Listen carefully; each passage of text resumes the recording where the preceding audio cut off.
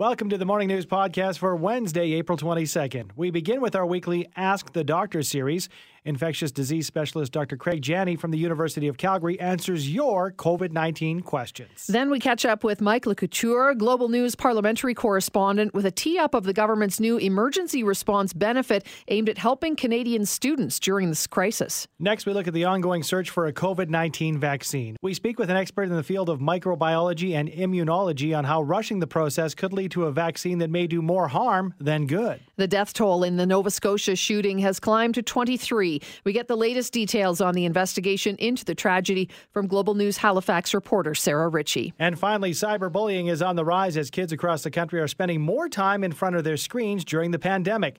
How to spot the signs of cyberbullying and what action you should take if your child is a victim.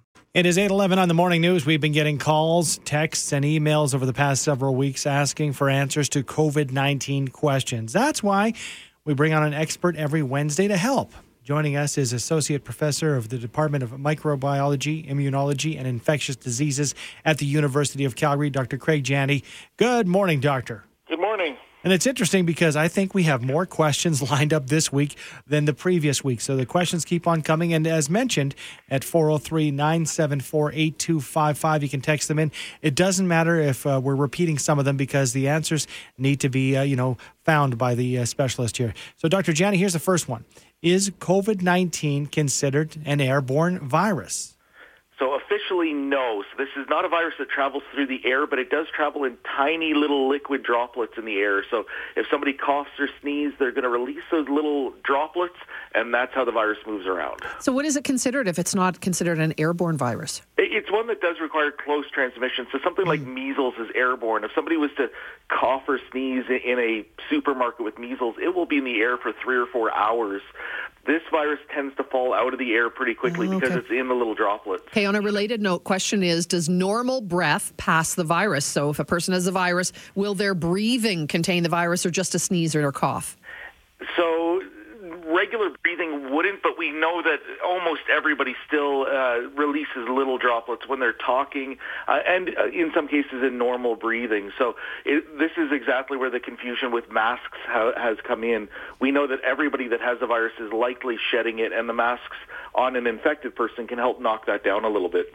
Next one, why are we so hopeful for a vaccine for COVID-19 when we still don't have one for SARS? Are we not being too overly optimistic and setting ourselves up for disappointment? I don't think so. I think one of the reasons why we don't have a vaccine for SARS is really the pressing nature of that outbreak sort of ended. We were able to contain it. And, for example, we don't have any new SARS cases today. And when that pressure eased, there really became less motivation and less global cooperation to build a vaccine. This one doesn't appear to be going away, so we do have multiple countries, and right now more than 30 different vaccines in trial. So we're quite optimistic we will have a working vaccine for this one. Let's talk a little bit about masks, Doctor. Someone asking specifically, can the N95 mask be disinfected with Lysol spray? And for that matter, can any mask be disinfected that way? So a number of agencies have been testing this. I would not recommend doing it yourself. I've not seen any positive results on how to sterilize these masks short of specially designed ultraviolet light. So again, these have to be specially designed to get all parts of the mask. If you're adding a chemical such as Lysol, then you run the risk of inhaling that chemical when you put the mask back on if it's not properly removed from the mask after. So I would definitely not recommend doing that at home. Can the virus be transmitted through a dog or a cat? So right now we have zero evidence that anybody has ever caught the disease from a dog or cat. What is clear is that people can give it to their dogs. The dogs don't get sick, but we can detect virus in the dog. But it seems to be a one-way dead-end infection where the animal doesn't get sick and the animal never passes it back to us. Okay, let's quickly just go back to the mask questions because here's another one. I have mixed feelings about wearing the mask. Do you think it's necessary to wear it going to the grocery store for a person who's healthy, has no symptoms? So I think there's two different pieces in there. If you're healthy and not infected, the mask is not going to protect you from somebody else. However, if you are infected but no symptoms, there is a risk you are shedding the virus. And the request to wear masks has really been put in place to avoid people who are infected from releasing the virus. So it's not going to help an uninfected person, aka healthy, but just because you're asymptomatic doesn't mean you're not infected. And that's why the request was for everybody to wear masks, because we don't know who's infected. How long will the virus be on a surface like a doorknob or counter, and how does it get there? So it gets there when we either cough into our hand or rub our mouth, rub our face, and then touch the doorknob. How long it lives there depends on the surface. We've seen some surfaces like copper, only a matter of a half hour or so. Conventional surfaces, paper, cardboard, about 1 day, and then clean, smooth, plastic, metal, just regular doorknobs around the house, about 3 days it can live. That is under optimal conditions. Most viruses will not make it that long in the real world. Speaking of in the real world, this summer, are summer temperatures high enough to kill the virus, Doctor? I doubt it. Right now, we do still see infection in Europe, the infection in the south of France, in Spain, in Italy, places where the temperatures are as hot as it's going to get here in the summer, and it hasn't stopped the virus yet. So we don't think temperature is going to be a big impact on this particular virus. Here's our first one, Doctor. Is there any evidence the virus can live on or in food? Very topical right now. So I haven't seen clear evidence of transmission through food, but we do know that if somebody has it on their hands and, for example, touches a plate or the surface of, let's say, a sandwich, a wrap, there's a good chance it can be there. So we do ask that if you're doing takeout food, to do stuff that can be reheated at home. That will absolutely kill the virus. And the biggest thing is to ensure you throw away the outside wrappers. So that's where most people have touched. So unwrap your food, put it on one of your own plates, throw out the wrapper, wash your hands. Things should all be good. Is asthma considered an underlying medical condition that puts you more at risk if you get COVID? And does the severity of asthma matter? Yeah, so we've seen some reports that this is one of the underlying conditions, and unfortunately severity does matter. So anything that potentially compromises lung function or influences inflammation or immunity in the lungs, such as asthma, can directly play into the host response or your body's response to this virus, and potentially can make the inflammation worse. So unfortunately that is an underlying condition that we do watch out for. Doctor, if I use my sleeve of my jacket to open the door or any other thing, should I wash my jacket right afterwards? Yes. So basically what you've done is if there is virus on the door handle, it is now on your sleeve. And at some point, if you end up rubbing your face or touching your sleeve with your hand, it can be transmitted back to your hand. This is actually one of the big fears with people wearing gloves. Unless you take them off properly, anything on the outside you've now touched when you remove the glove, and you've transferred it right back to your own skin. Just piggybacking off of that, the glove is a smooth surface, and obviously the doorknob is. But the fabric on clothing, can the virus live on fabric? Yes, it can. I don't have the exact hours it can live on that surface yet, but it is below the hard surfaces of 3 days. But it can be there. The important thing to remember is it's often difficult to pick the virus back up from a soft surface. So it can live there. It will be present, but it becomes a little more difficult to catch it. But because it is there and it is still viable, there's always the risk. So is the newspaper a risk too? That we've had a couple of older folks who don't really do the internet, but they do newspapers delivered to the house. Could it be carried on the newspaper? Yes. Yeah, it can, and that's one of those surfaces that it's about 24 hours. So if you're okay with yesterday's news, just let the newspaper sit for a day and it'll be clean. Is herd immunity a real thing? Absolutely. Herd immunity is actually our most protective tool for society for preventing infection. It's normally made up of a combination of both people that have been infected and recovered and the people we're able to vaccinate. So right now we only have one of those two factors acting, and that's the natural exposure to the virus. It's not enough people, it's not good enough, and we really need to boost that with some sort of medical intervention like a vaccine. Is COVID considered a strain of the cold or the flu, and therefore how does the vaccine come into play? So it is related to the cold. It's the same family of viruses, but it's completely different. So right now we don't have any vaccine for the cold, and it is completely unrelated to the flu. So any flu shots we get or any treatments for flu are completely separate from COVID-19. So unfortunately, if you got a flu shot, it's not going to help you from this one, but it does still keep you out of the hospital for the flu, and it will prevent, for example, co-infection. So if you're vaccinated for the flu, it's very unlikely you could catch both viruses at the same time, which has been reported and makes things much more worse.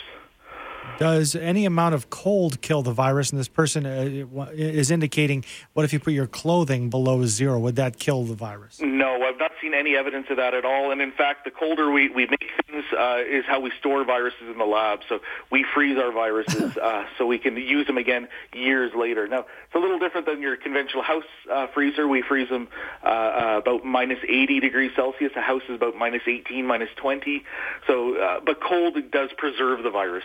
Thank you so much. You always answer a million questions, and we love it. We've got a bunch more, so we're ready for you next week as well. Okay. Thanks for joining us, Doctor. Take care, guys. That is Dr. Craig Janney, Associate Professor of the Department of Microbiology, Immunology, and Infectious Diseases at the U of C. If we didn't get to your question, don't worry, we'll hang on to it, and we will ask it for you next Wednesday when he's back. 6:42 on the morning news. Yesterday, Justin Trudeau announced $350 million to help community groups like charities and nonprofit organizations. What information will come today? We're joined by parliamentary correspondent in Ottawa for Global News, Mike Le Couture. Good morning, Mike. Good morning. How you guys doing? Great. Thank you for joining us. Wondering if we have any insight as to what the PM is expected to talk about this morning. Yeah, we're hearing from a senior source in the government that it'll be all about students and young people. Let's not forget that this government over the last couple of weeks has rolled out the Kennedy Emergency Response Benefit, the Kennedy Emergency Wage Subsidy, and there have been a number of gaps, they acknowledge, that have been seen as a result of those. So over the last couple of weeks, they've also tried to fill those gaps and address and specifically target some of these groups. So what exactly they'll be providing for students and young people is unclear. We know that student loans and loan forgiveness has been a big issue, and that the NDP has been raising the fact that students have been left out in the cold here. And what about students who want or need a job or were planning to have a job coming out of this, coming out of this school year? That could be addressed here, but we're not exactly sure. We don't have too many details yet, just knowing that those are the broad strokes and those are the people who will be targeted today by the Prime Minister. Yesterday, PM talked about wage subsidy programs and some more details on that. What did we learn about that? Yeah, he announced an online calculator for employers that they could use ahead of the program opening next week on April 27th. It's going to be launched this week so that employers can be fully prepared with all of their paperwork, make sure the application process goes a lot easier than it could have been. We're being told that from government officials that if they do all of this ahead of time, that the application process could take just about 5 minutes to get through. It'll open on Monday at 6 a.m., but unlike the CERB, it's not going to be first come, first serve. So what they're going to be doing is gathering all of the applications between April 27th and May 3rd, and it'll be batch processed all at once on May 4th. So there's really no benefit from anybody getting up early on April 27th and trying to hit that, be the first one out the door at 6 a.m. And they believe about 90% of applications will be automatically approved during that May 4th batch process. And those businesses can expect checks or direct deposits on May 6th or May 7th. So they're really hoping, once again, to get money out the door as soon as possible. And by introducing that calculator, they want everybody to be prepared earlier and just, streamline the process, frankly. Well, in the wake of the deadly shootings in Nova Scotia, the Liberal government has been talking about gun control. I'm wondering what more restrictions and what more, I guess you say, restraints on gun control might look like. Has there been any idea? Yeah, the Prime Minister is saying, now is the time to focus on helping the victims, but at the same time, while facing all of these questions about gun control in the wake of this mass shooting, the Prime Minister noted that, look, just before Parliament rose and was suspended due to the COVID-19 pandemic, his government was ready to introduce some sort of gun legislation and, gun restriction legislation. He said they were going to introduce what they call a ban on assault rifles. And he said it was almost ready to go, and other aspects that we could be seeing, because there were none others that the Prime Minister talked about yesterday, but if you look at their campaign promises, it gives you a bit of a good indication of where they might be going. So that would be like the ban or the buyback program for those so-called assault rifles, giving cities the power to restrict or ban handguns, and these red flag laws that Public Safety Minister Bill Blair referred to the day before, saying it could be for people who are a danger to others or themselves, and making sure that they have restrictions around what they can and can't purchase. And these are some of the things that they might be looking at. The thing that is interesting to note, guys, is that none of this can be introduced, even though we're talking about it now, until at least May 25th. While we are seeing MPs coming back to Ottawa and meeting, and there are these possible virtual meetings happening next week, it is a special version of Parliament that is only dealing with the response to COVID-19, and Parliament can't have any new bills introduced until business resumes again May 25th. That's the earliest. That is, unless Parliament decides let's delay it once more because we are still in the middle of this pandemic. It'll be interesting to watch. We'll follow it up. Thanks so much, Mike. Appreciate you joining us this morning. Thanks for having me. That's Mike Lecouture, parliamentary correspondent in Ottawa for Global News. While the world continues to deal with COVID-19, medical decisions that our public officials make today are going to have far-reaching consequences on people's lives. The search for the vaccine continues, but we need to make sure our decisions are supported by science. We're joined this morning by Vanier scholar and PhD candidate in microbiology and immunology at Dalhousie University, Landon Getz. Good morning, Landon. Good morning. Thanks for having me on the show. Well, thanks so much for joining us. So, I'm curious as to what you thought. Were you worried by Premier Jason Kenney's statement recently that the province might go ahead with testing of medicines, whether given the okay by Health Canada or not? Yeah, it is particularly alarming to hear. And the reason for that is because it's my opinion that Health Canada is a stepping stone in what I call a slow science framework. So really making sure that the science that we have to justify the use of treatments is actually sound and good before moving forward. So stepping aside from that Health Canada framework potentially provides the opportunity for mistakes to be made, and we would feel the consequences of those mistakes. What about, hanging it on, okay, this has been approved in the UK, and the UK is a sound nation, so we should follow their lead. What about, looking at other nations that have approved things? That's not the way to go? I think that part of it is, definitely don't want to say that the UK or the United States don't have these kinds of frameworks as well, because they certainly do. But we don't necessarily know what pathway those things took in those countries, and we definitely don't know what reasons they might have for pushing things through. And so just having that extra step for Health Canada to say, okay, is this good for us to use in our country, just allows us to make sure that we're not, like I said, making any mistakes or jumping ahead of something prematurely. Landon, how are you feeling as we look at the 70 or so vaccines that they're working on right now? Are you feeling pretty positive that we're going to find something that will help us out in this situation? Definitely. I'm feeling very optimistic. I think what's been really encouraging is how quickly the scientific community has come together and collaborated on some of these new treatments and the new science that's been coming out. The vaccines that are currently being researched, so like you said, there's about 70 of them, and that really pushes up the chances that we'll find one that actually works, right? Instead of just testing one vaccine at a time, we'll test 70 and see, does one of these work? Are they all safe? Are they effective? Those sort of things. In your opinion, what is the time frame to say that a drug is tried, tested, and true? Is it months, or are we talking years? I don't really have the expertise to answer that question, but what I will say is echo what other public health officials have been saying, which is about 12 to 18 months for vaccines. The reason for this is because it has to go through laboratory tests to find out that the vaccine might work at all, and then move into animal models and then clinical trials. And all of these things take time.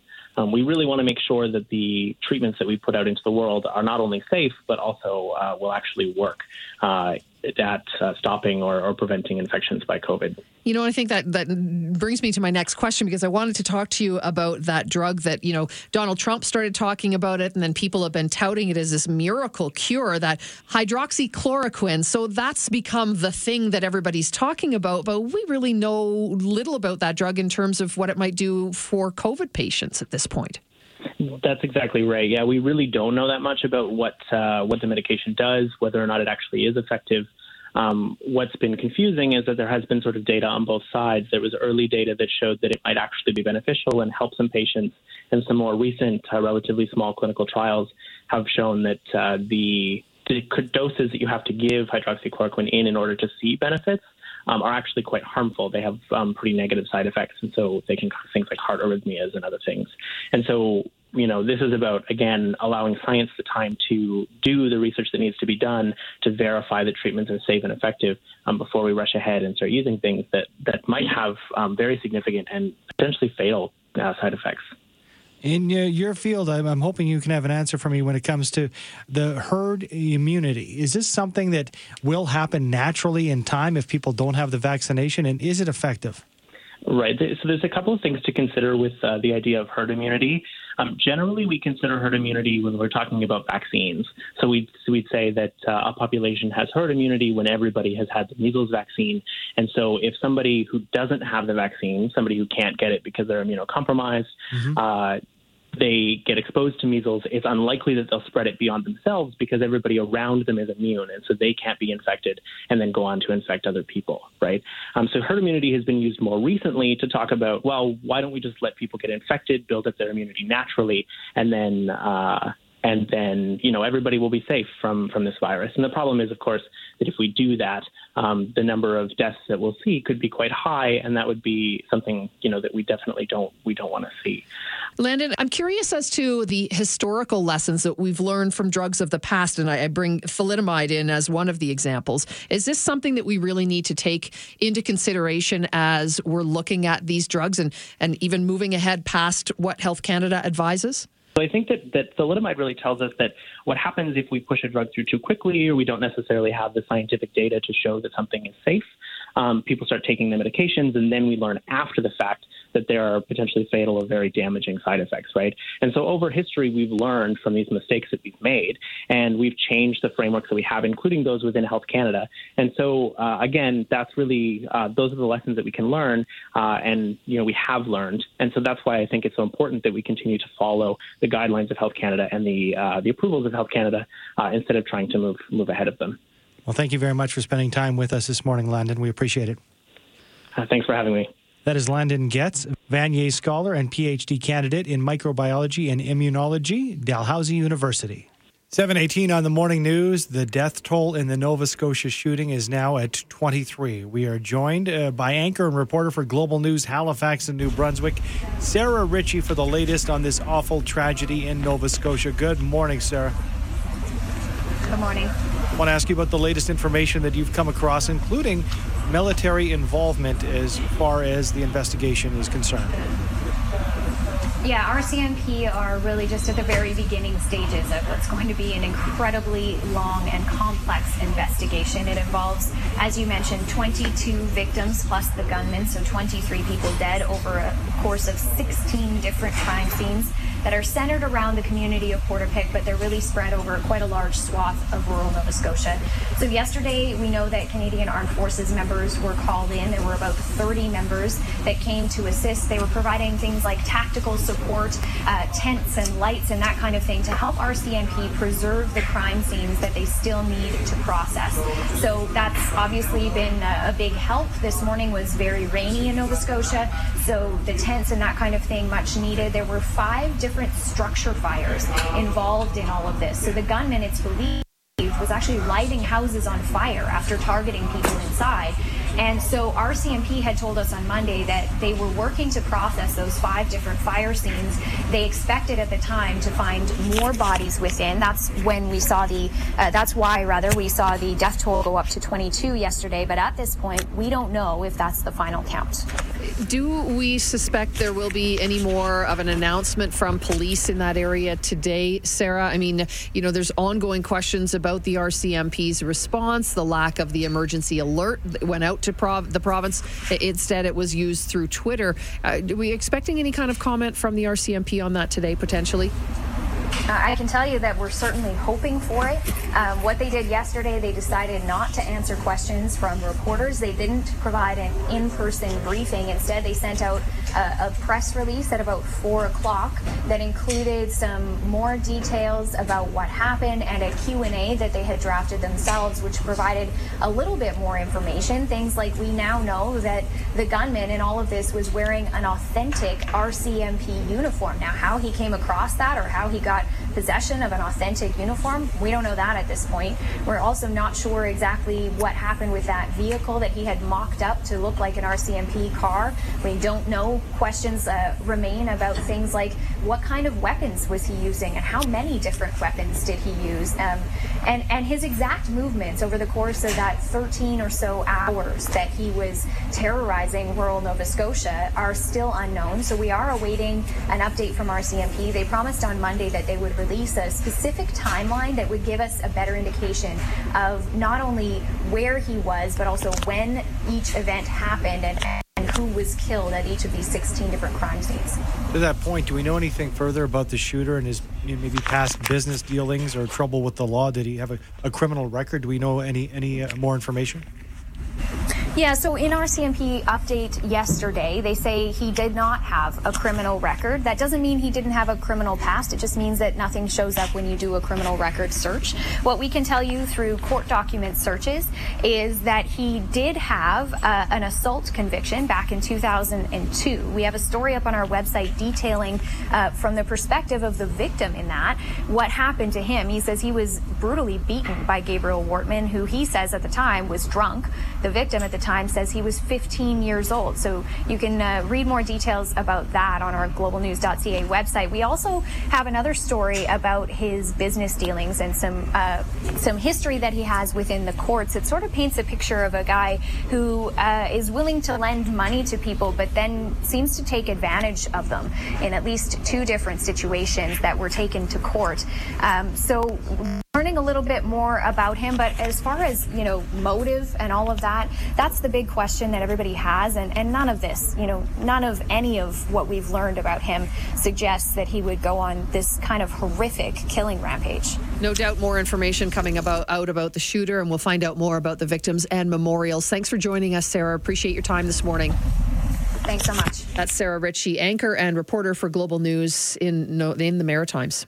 6:09 now on your Wednesday morning, and it's hard to believe the price of any commodity, let alone oil, could possibly dip into negative territory, but that's what happened this week. Could it happen again? We're joined this morning by Professor Emeritus of Economics at McMaster University, Atif Kuburzi. Hi, Atif. Yeah, good morning. Hey, thanks so much for joining us. Appreciate your time. I mean, we know COVID-19 and an oversupply were to blame for these negative oil prices this week. Is it a blip, or could it be something that happens again? Yeah, it could happen again. There are circumstances that could work together. The story is that it's not only COVID-19. It's also the price war between the Saudis and the Russians vying for dominance and control of the oil market. Both have contributed, and both went in the same direction, accentuating one another. The story is, when could it come again? I mean, anytime there is excess supply of oil and there is a reduction in demand, the combination is very difficult to believe would be repeated often, but some have suggested maybe concerns about climate change might make fossil fuel and oil not that attractive, and probably people would like to move off oil. Globally, we're all dealing with the COVID-19 pandemic, and globally with the resource trading negative. So are we all on the same playing field, or are some countries not going to be impacted as much as we are here in Canada? Some countries may not really be as impacted. The story is, and it's a telling story, it's one that has been with us for some time. There has been much talk about diversifying the economy, particularly in Alberta, but we haven't done as much as is necessary. So we wean ourselves off this oil. We are so dependent on it. There are countries that would be much worse. Saudi Arabia and Russia depend on oil far more. They have a less diversified economy. The Saudis very much less than others. They depend 90% for their export revenues on oil. About 87% of their budget comes from oil. The Russians are not that far off. I mean, they depend about 60% on oil for their budget, and their GDP is about 38% dependent on oil. So what does that mean, Atif, for Alberta Oil now? Is this, just collateral damage in the big battle between Russia and Saudi Arabia? And does Alberta Oil rebound or never really come back from this?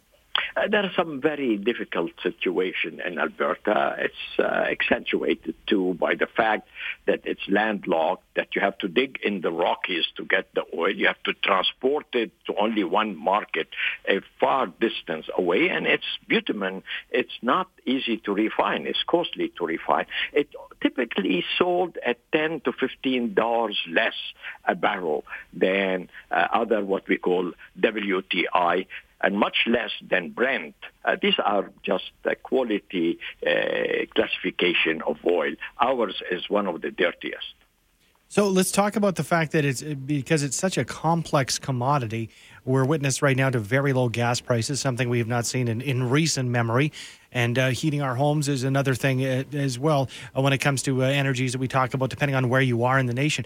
But we can't, as consumers, expect things to remain the same because it's because it's a future. Things will not remain static over the next few months, even if the price is very low. Is that right?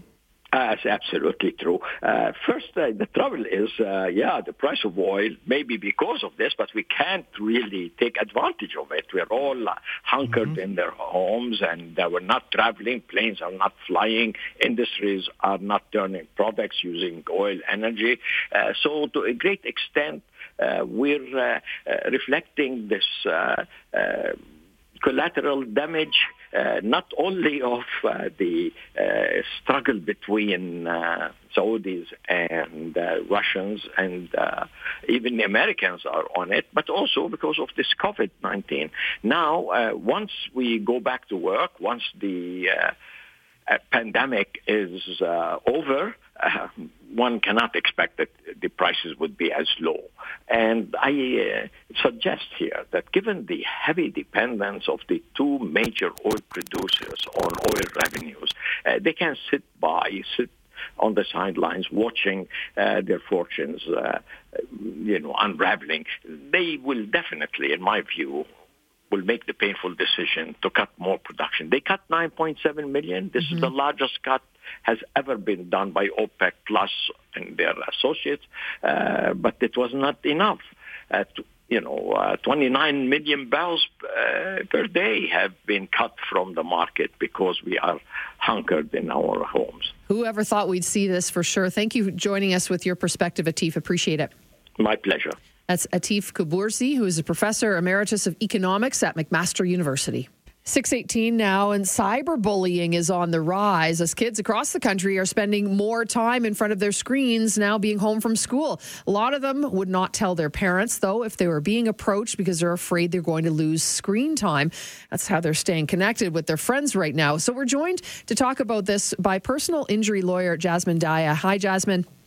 Hi. Hey, thanks so much for having me. Thanks for joining us again. We've talked before, and I know this is something that's right up your alley. You deal with this a lot. How do we think, as parents, we got to think ahead and be really protective of our kids, and how do we spot cyberbullying or harassment online? So you're right. We have talked about this recently. Just a couple of months ago, we had Pink Shirt Day, which aimed to raise awareness and hopefully prevent ongoing cyberbullying or limit it.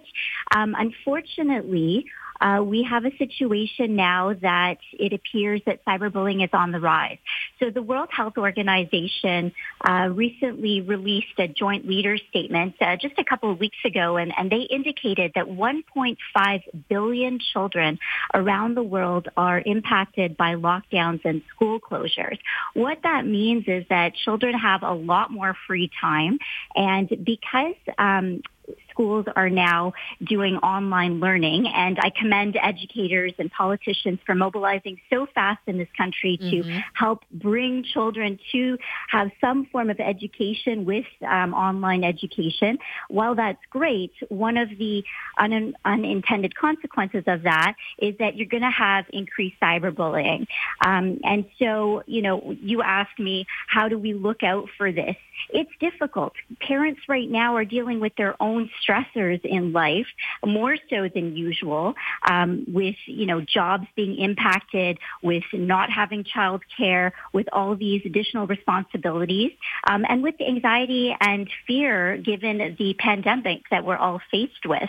I think that the best thing to do is to communicate with our children as best we can and to make sure that they know that we're there for them. Because right now, all they have is parents or legal guardians. They don't have teachers at school or community neighbors or anyone else to really go to right now.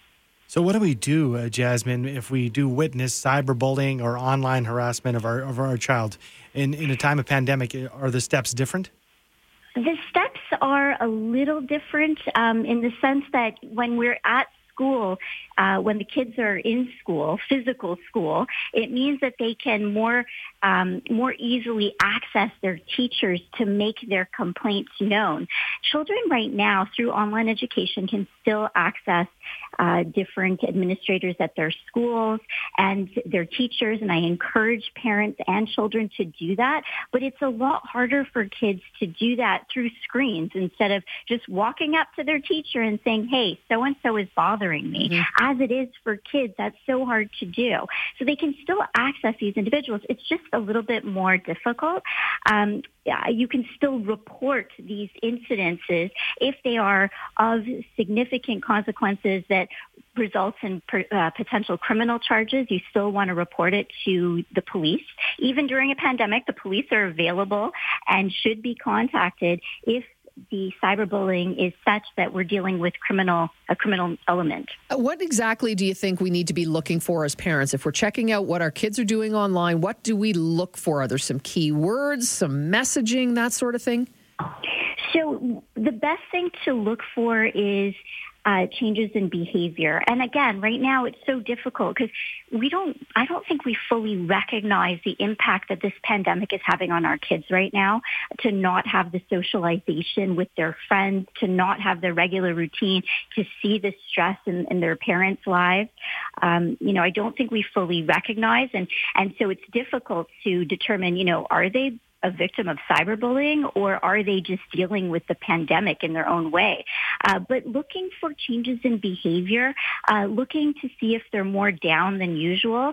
I keep asking my kids how they're doing, how they feel, making sure that they feel encouraged to open up to me. Mm-hmm. But really, it's changes in behavior that you really want to look for. Okay. Thank you so much for your time this morning, Jasmine. We appreciate it. Oh, my pleasure. Thanks for having me. That is Jasmine Daya, personal injury lawyer with JD Lawyers.